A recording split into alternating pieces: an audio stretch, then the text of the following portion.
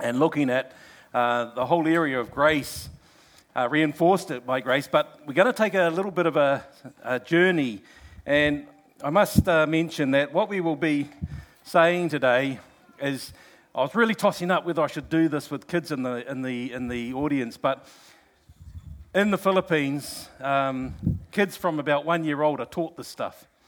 So if you think it's a little bit too hard for your children, that's fine. Go out. But you see, we're talking about Ephesians chapter 6, verses 10 through to 24. Now, a lot of focus is always given to the armor, isn't it? The armor of God in verses 13 onwards.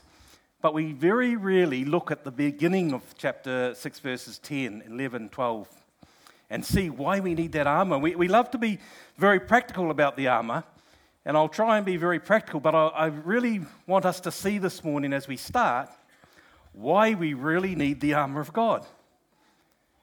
Why is it? Now, just for some of you who don't know me, I'm Shane, I'm one of the pastors here. I was in the Philippines for 24 years as a missionary, and we face this regularly, what we're going to start talking about.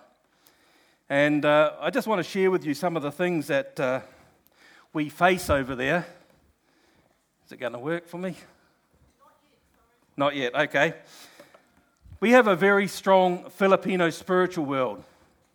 And some of the things, and the worst ones, I haven't put pictures up. But we start off, and from them 1 year old, kids are told about the aswang.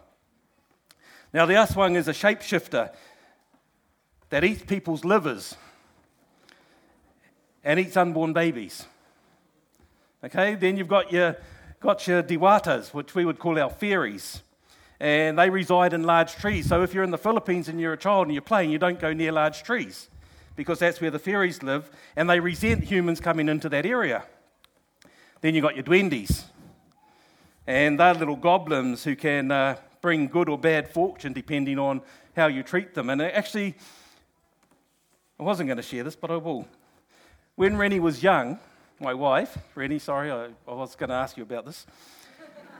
But when she was young, she was a bit of a wild girl, went up into the hills and played in the forest and all that, and one day she came home with a sore ankle. So they didn't know what was wrong. So the parents took her to the local witch doctor, or albalario. And he said what she had done was she had stepped on a wet duende, and he had hit her head with a stick. So they had to go through all this process to get rid of the duende curse. Manananggal. This is a person who can separate from the top and bottom half of their bodies.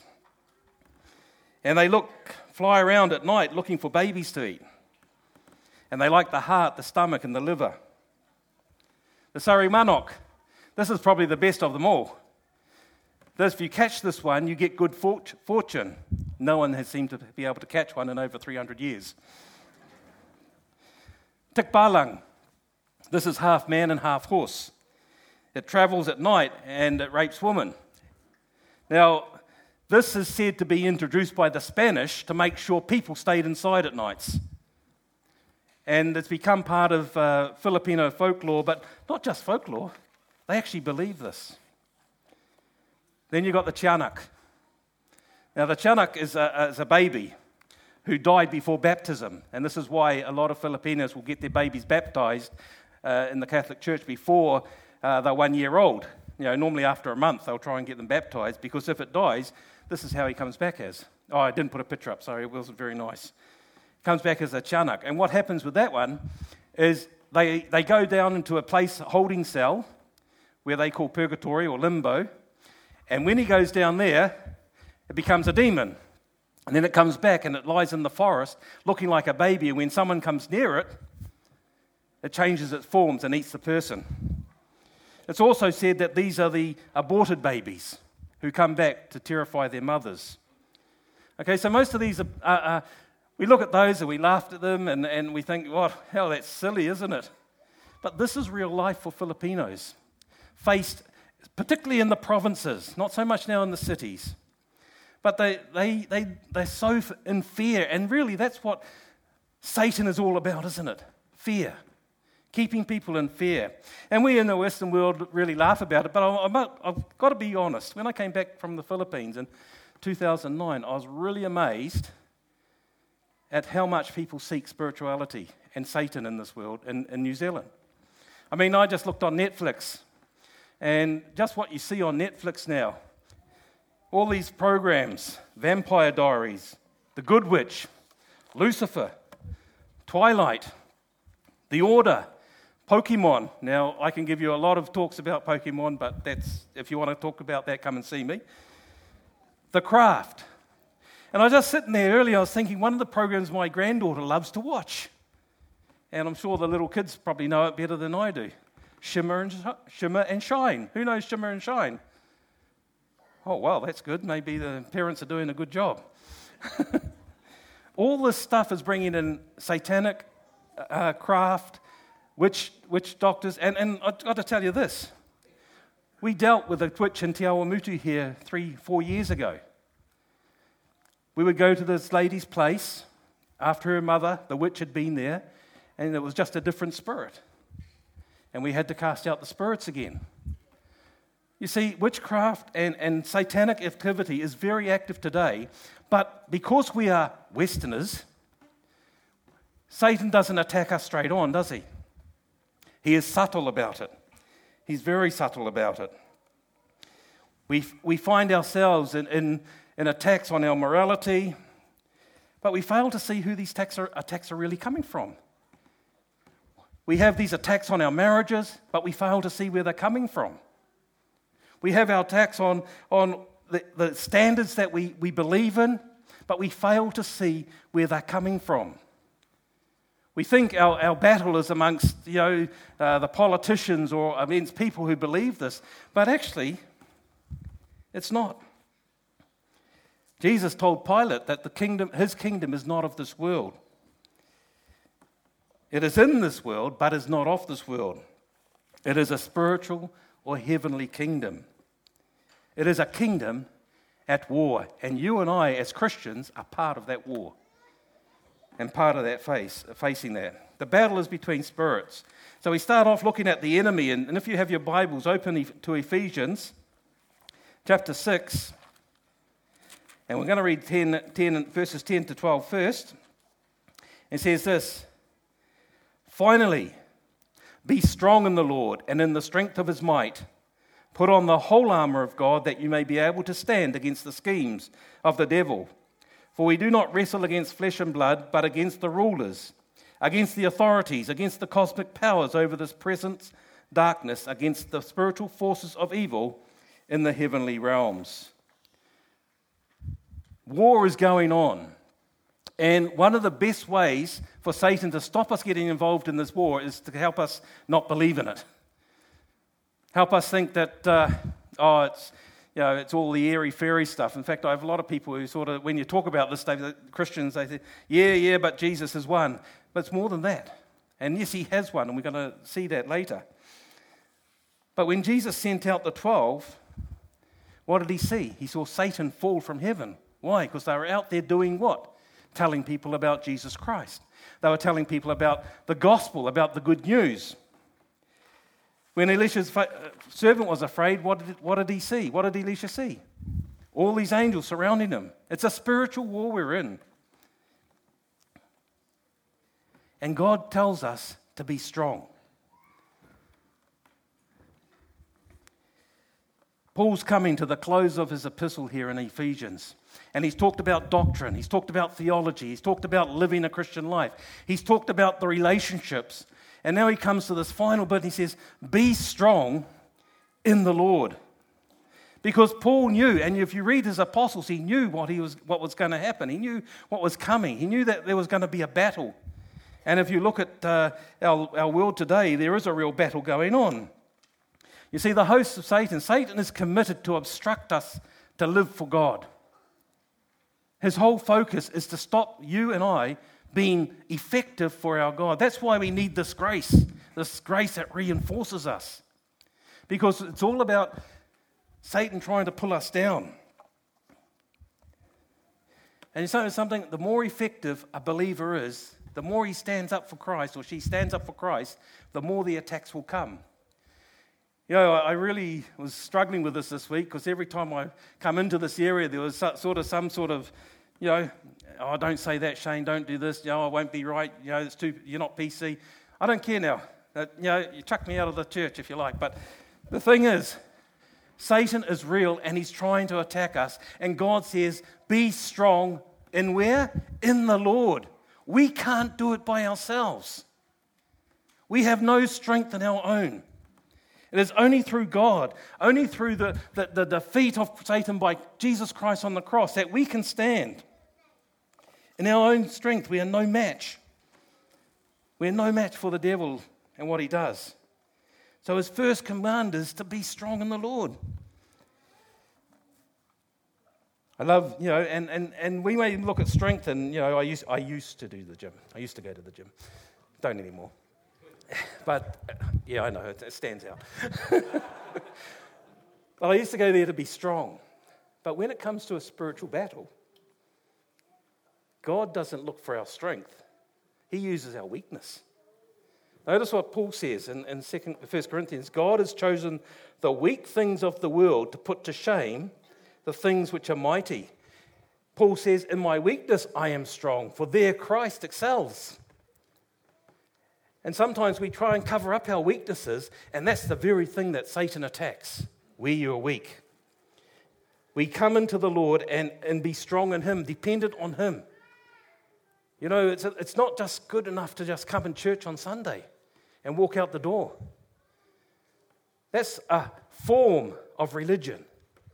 Christianity is saying, I will stand, I will be strong with you, Lord, in you, for you have defeated the Satan. But he goes on, and in those same verses, he says, he talks about the schemes of the devil.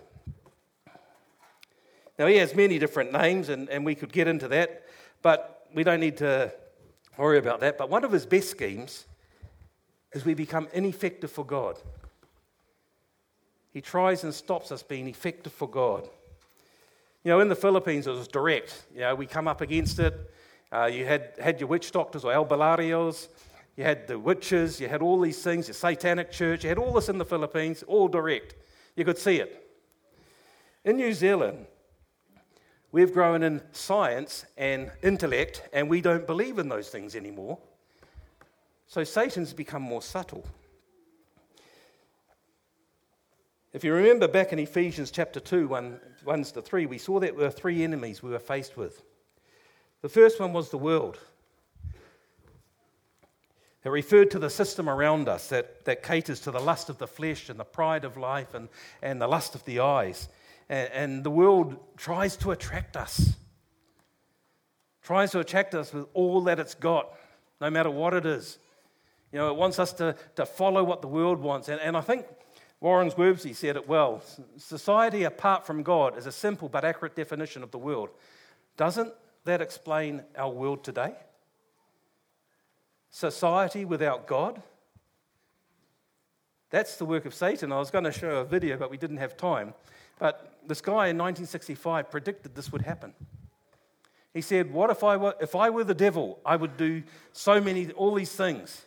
And in 2020, we see the increase of sin, the increase of pornographic stuff, the increase of gay marriage, the increase of abortion, and we're looking at euthanasia now.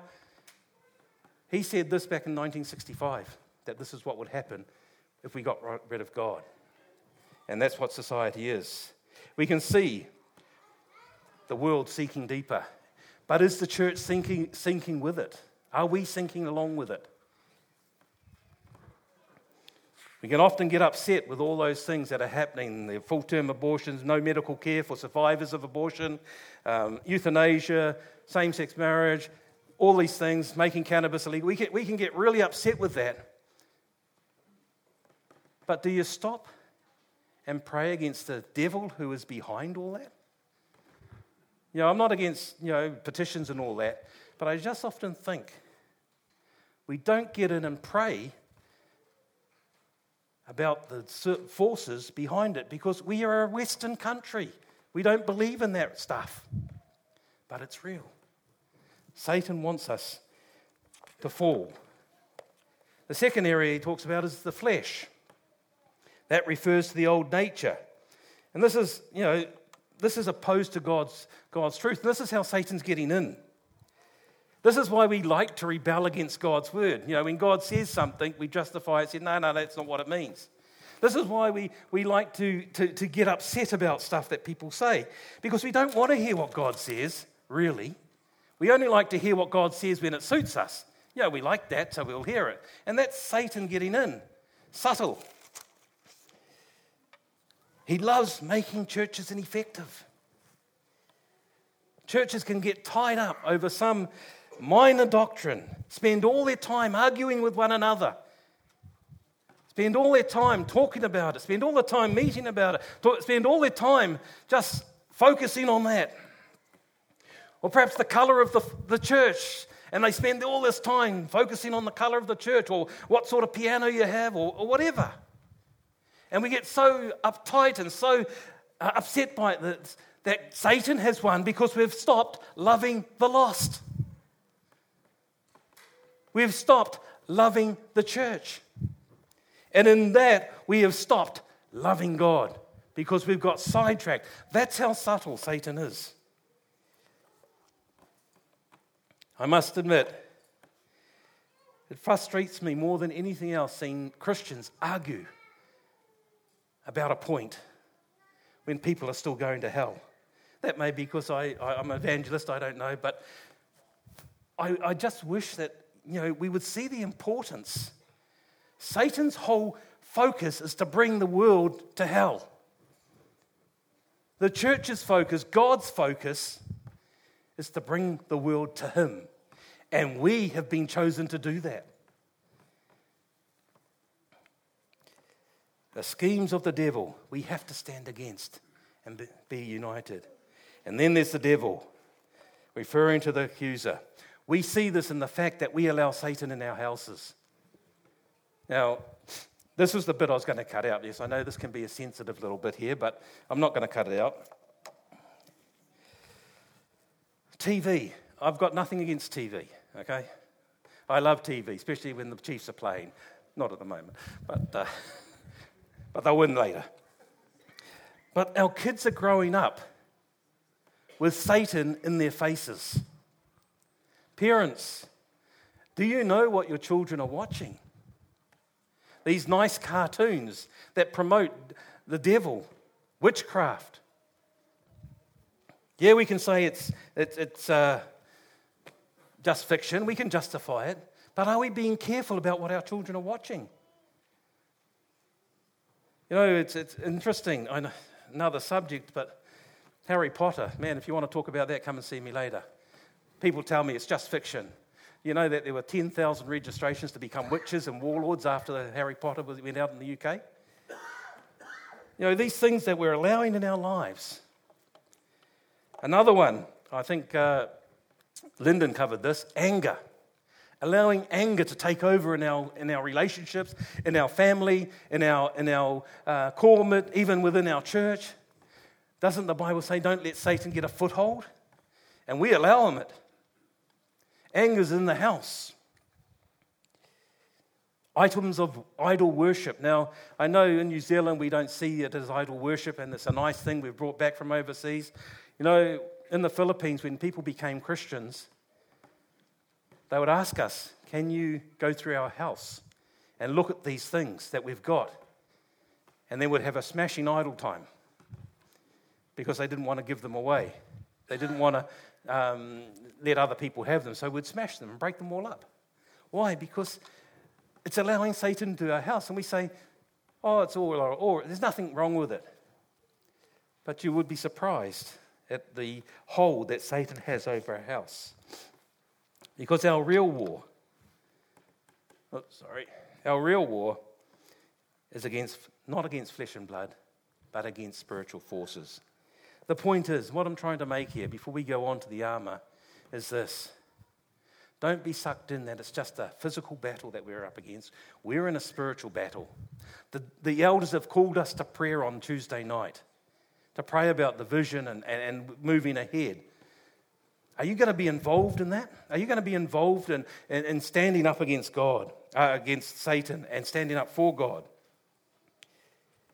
You know, we're wasting our time fighting people when we ought to be fighting the devil, who seeks to control people who oppose the world. In other countries, they're faced with direct persecution. We see that. But he's active here in New Zealand, in Te Awamutu.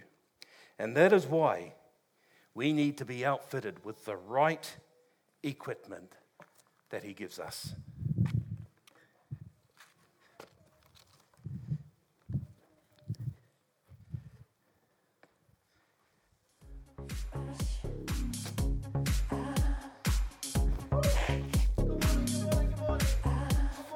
A fashion event this morning to behold, an almighty fashion event. Who wouldn't want to be sharply dressed on a day like this? I mean, take me for example. Flash jacket, flash boots, European boots from designer shoes from Mavis and Mick, and of course my Ray White tie. But anyway, there's more to come. We have options here for you, some of you that have got challenged wardrobes, and it does look to me like there might be a few of you that have got that today. But never mind, we have some models that are going to offer some accessories for you to check out and have a look at. And if you put these on, take these accessories with you, there's no reason why you won't be dressed for success. So we're going to bring these models out one by one, folks, all for you to have a look at and check out and give you some options for your wardrobe. Is that exciting? Woo! All right. Now, number one, we have our first model is Jamie, the father of three, all dressed up and no place to go. Jamie's outfit is no everyday black tie number. Jamie is featuring the belt of truth, representing a rock-solid worldview. Come in, Jamie! Woo!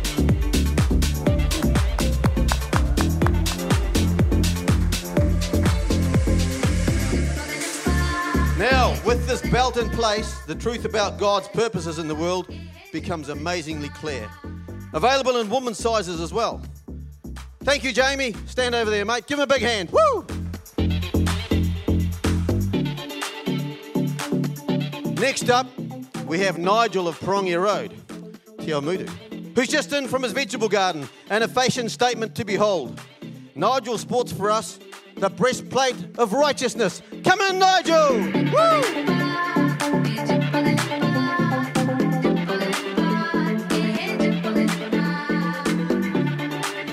Now, this breastplate of righteousness is a must-have for anyone susceptible to wind, rain, sleet, and guilt. Yes, of course, guilt. For this breastplate carries a declaration that what righteousness we have is in God alone. Nigel makes it easy for us to believe that. So if you're out riding around, out in the bush, out in the farm, and feeling some remorse or need forgiveness, be sure to nab your own. Comes in silver and gold, but not plastic. Thank you. Go, Nigel. Woo!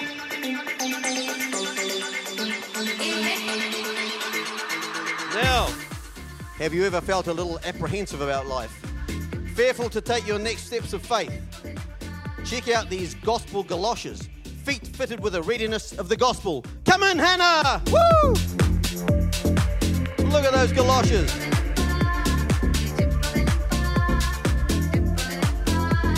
Our early childhood teacher who bakes cakes that taste great and aren't fake like some that are baked, from the renowned International School of Dance, says they feel oh so nice. And now looks forward to wherever God takes her. Although most days, Hannah says, there's no place like home, especially during a lockdown. Try these on for size when the future looks bleak and your steps get stuck. Thank you, Hannah. Give her a big hand.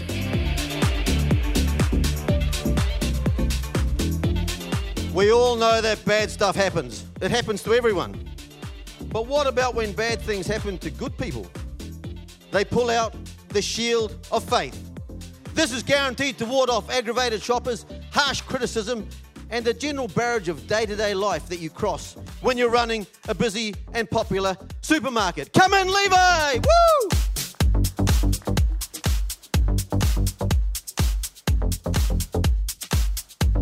Levi, our big and brave pack and save grocery slave, claims that all people of faith need a shield of their own. Just watch as Levi goes to work with a shield and wards off shopping trolleys, screaming babies, and disgruntled shoppers. Go, Levi! Woo!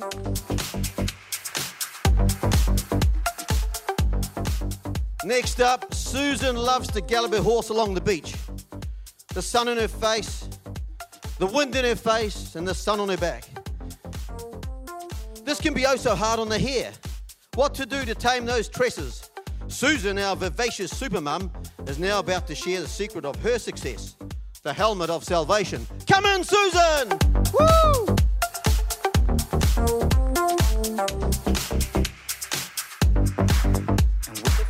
This headwear not only covers a multitude of bad hair days after she's been out on the horse, either on the beach or down on the farm, but also provides a sense of security about just where you stand with God. Just ask Susan. Saddle, bridle and riding boots are all sold separately. Thank you, Susan!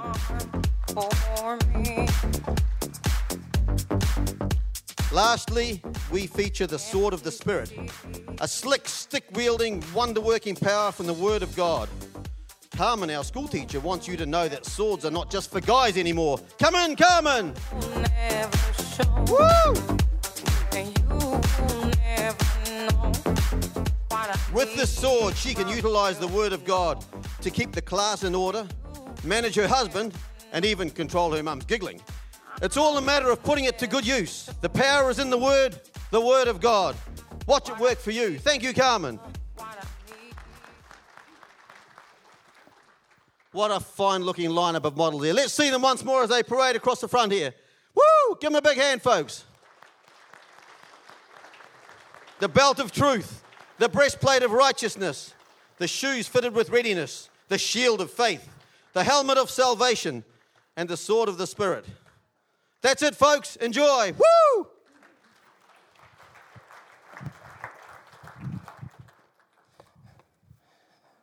Thanks, team. You've done my job for me.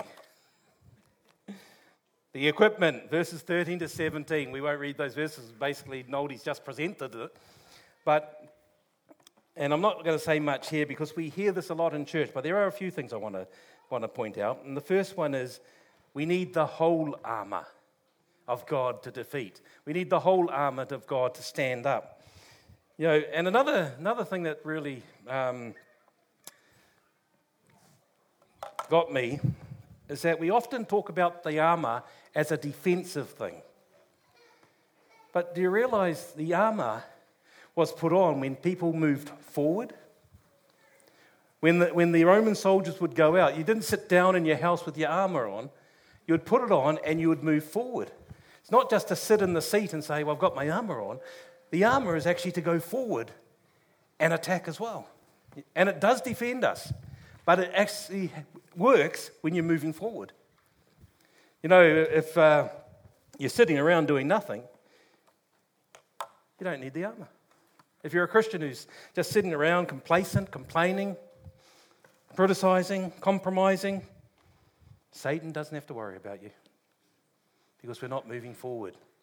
The whole armour is for a Christian who wants to stand up and move forward in his life, in her life. And that's our encouragement here. That's why we have the Equip classes next week, starting up. We want Christians to move forward in their lives. We want to be standing up for Christ wherever we are. Therefore, we need the whole armour. Because we want to withstand the evil day. We want to stand firm. And we start off with the belt of truth. Satan is a liar, and he is continually trying to bring lies into our lives. And he might be lying to you today. He might be saying, oh, you know, you're not really a Christian. He might be saying things like, well, you did that, you know, you're not forgiven for that. And these lies are coming in, but you know, the belt of truth says, no, Christ has forgiven me. Christ has changed me. Christ has given me a new life. But it also calls us to speak the truth in all things. You know, it's interesting how easily people get sucked in to lies. You remember King David?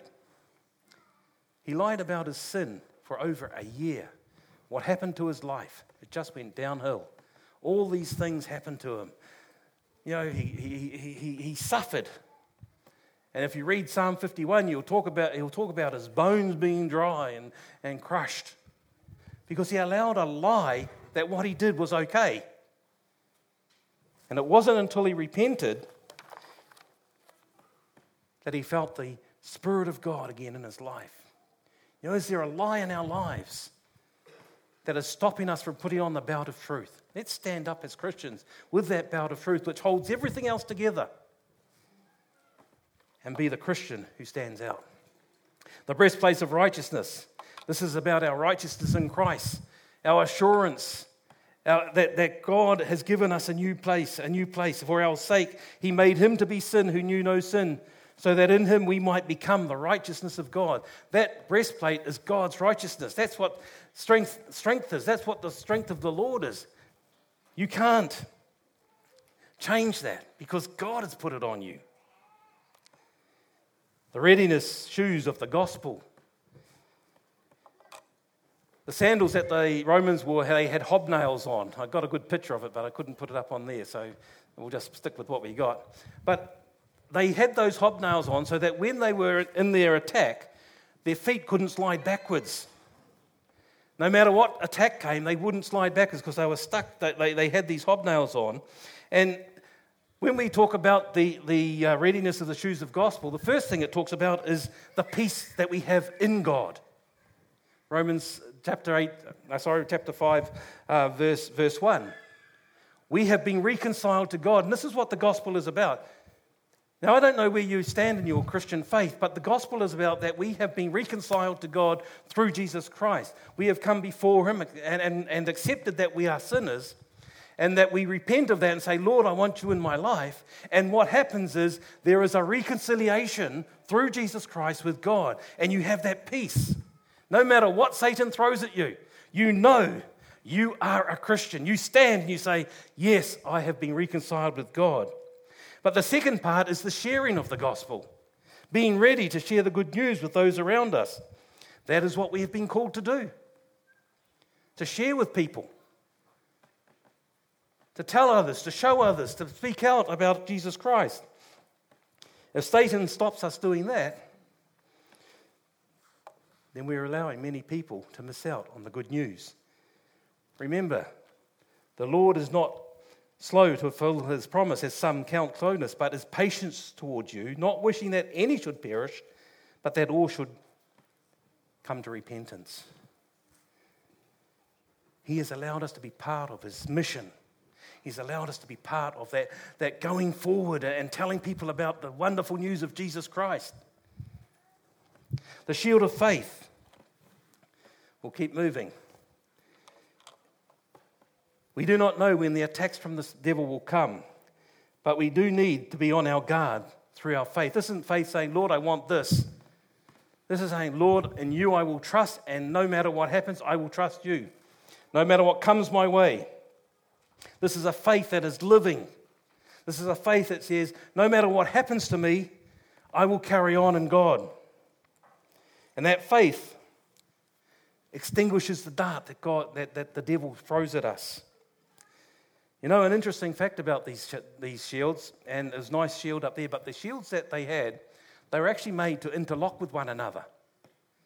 So when a Roman soldier would go with other guys, they'd lock their shields together. It was like a wall. You know why Paul put that in there? Because we're not alone. You're all brothers. We're all brothers and sisters that stand together.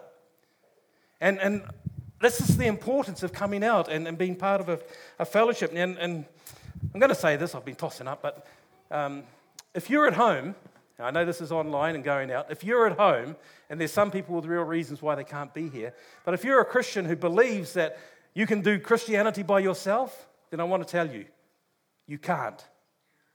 The Bible tells us that we need one another to move forward.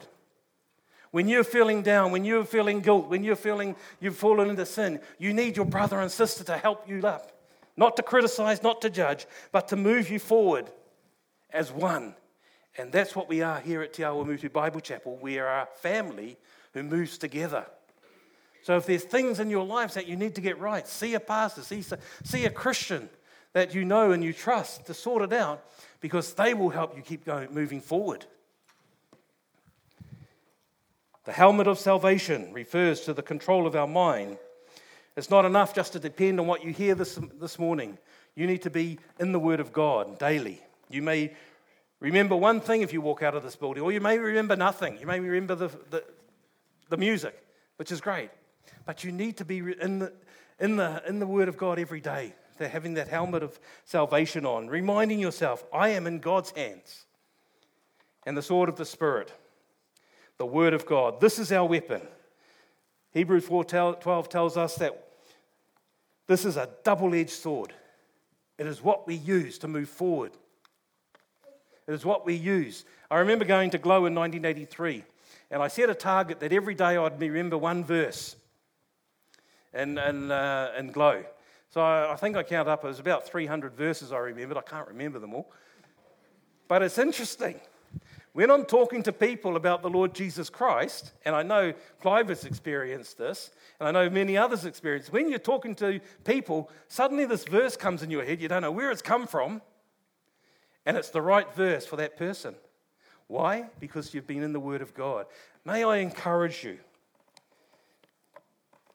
if you haven't got a reading plan, a daily bread, a word for today, get something and get into the Word of God. Read it, divulge it, and use it. You see, we need that armor, but more than all that, we need this. We need to pray. We talk about the belt of truth holding all the armor together, but this is what keeps it. Prayer. And often you'll hear in Paul's letters about prayer. And he talks about it in Ephesians over and again. Pray in all times. And as you know, I'm not meaning drive your car with your eyes closed. You don't have to close your eyes to pray. But pray all the time. Pray in the Spirit. Pray with perseverance. We're facing a battle out there as Christians, and we move together as one. And that is, sorry, I'm really pushing this home, but that is why we're encouraging you to be here on Tuesday night if you can. Because we pray as one. We pray as a unit. We move forward as a unit. We want to see people come to know Jesus. I'm not talking about just growing Te Awamutu Bible Church. I'm talking about people coming to Jesus. That will happen if we as a unit move together. And this is the final thing we have here. We are not occurring. The encouragement. I can call JP my brother because we're one in Christ. I can call Melva my sister because we're one in Christ. I can call Graham my brother because we're one in Christ. We move ahead unified. We encourage one another when one is down. We help each other up. We don't push them down further. That's what the church is about. That's what Christ intended when he talked about the church becoming a church and being unified. We help one another along. All of us will stumble at some time. All of us will fail at some time. But the church, the family, helps us up to keep going. Ephesians is a book of belief and practice. So can I encourage you to read it again? But this is what I really want to finish on. As Christians, Christ has defeated Satan at the cross. Amen? Romans 8:31. What then shall we say to these things? If God is for us, who can be against us? Come on. If God is for us, exactly. That's our battle cry as we go forth. God is for us.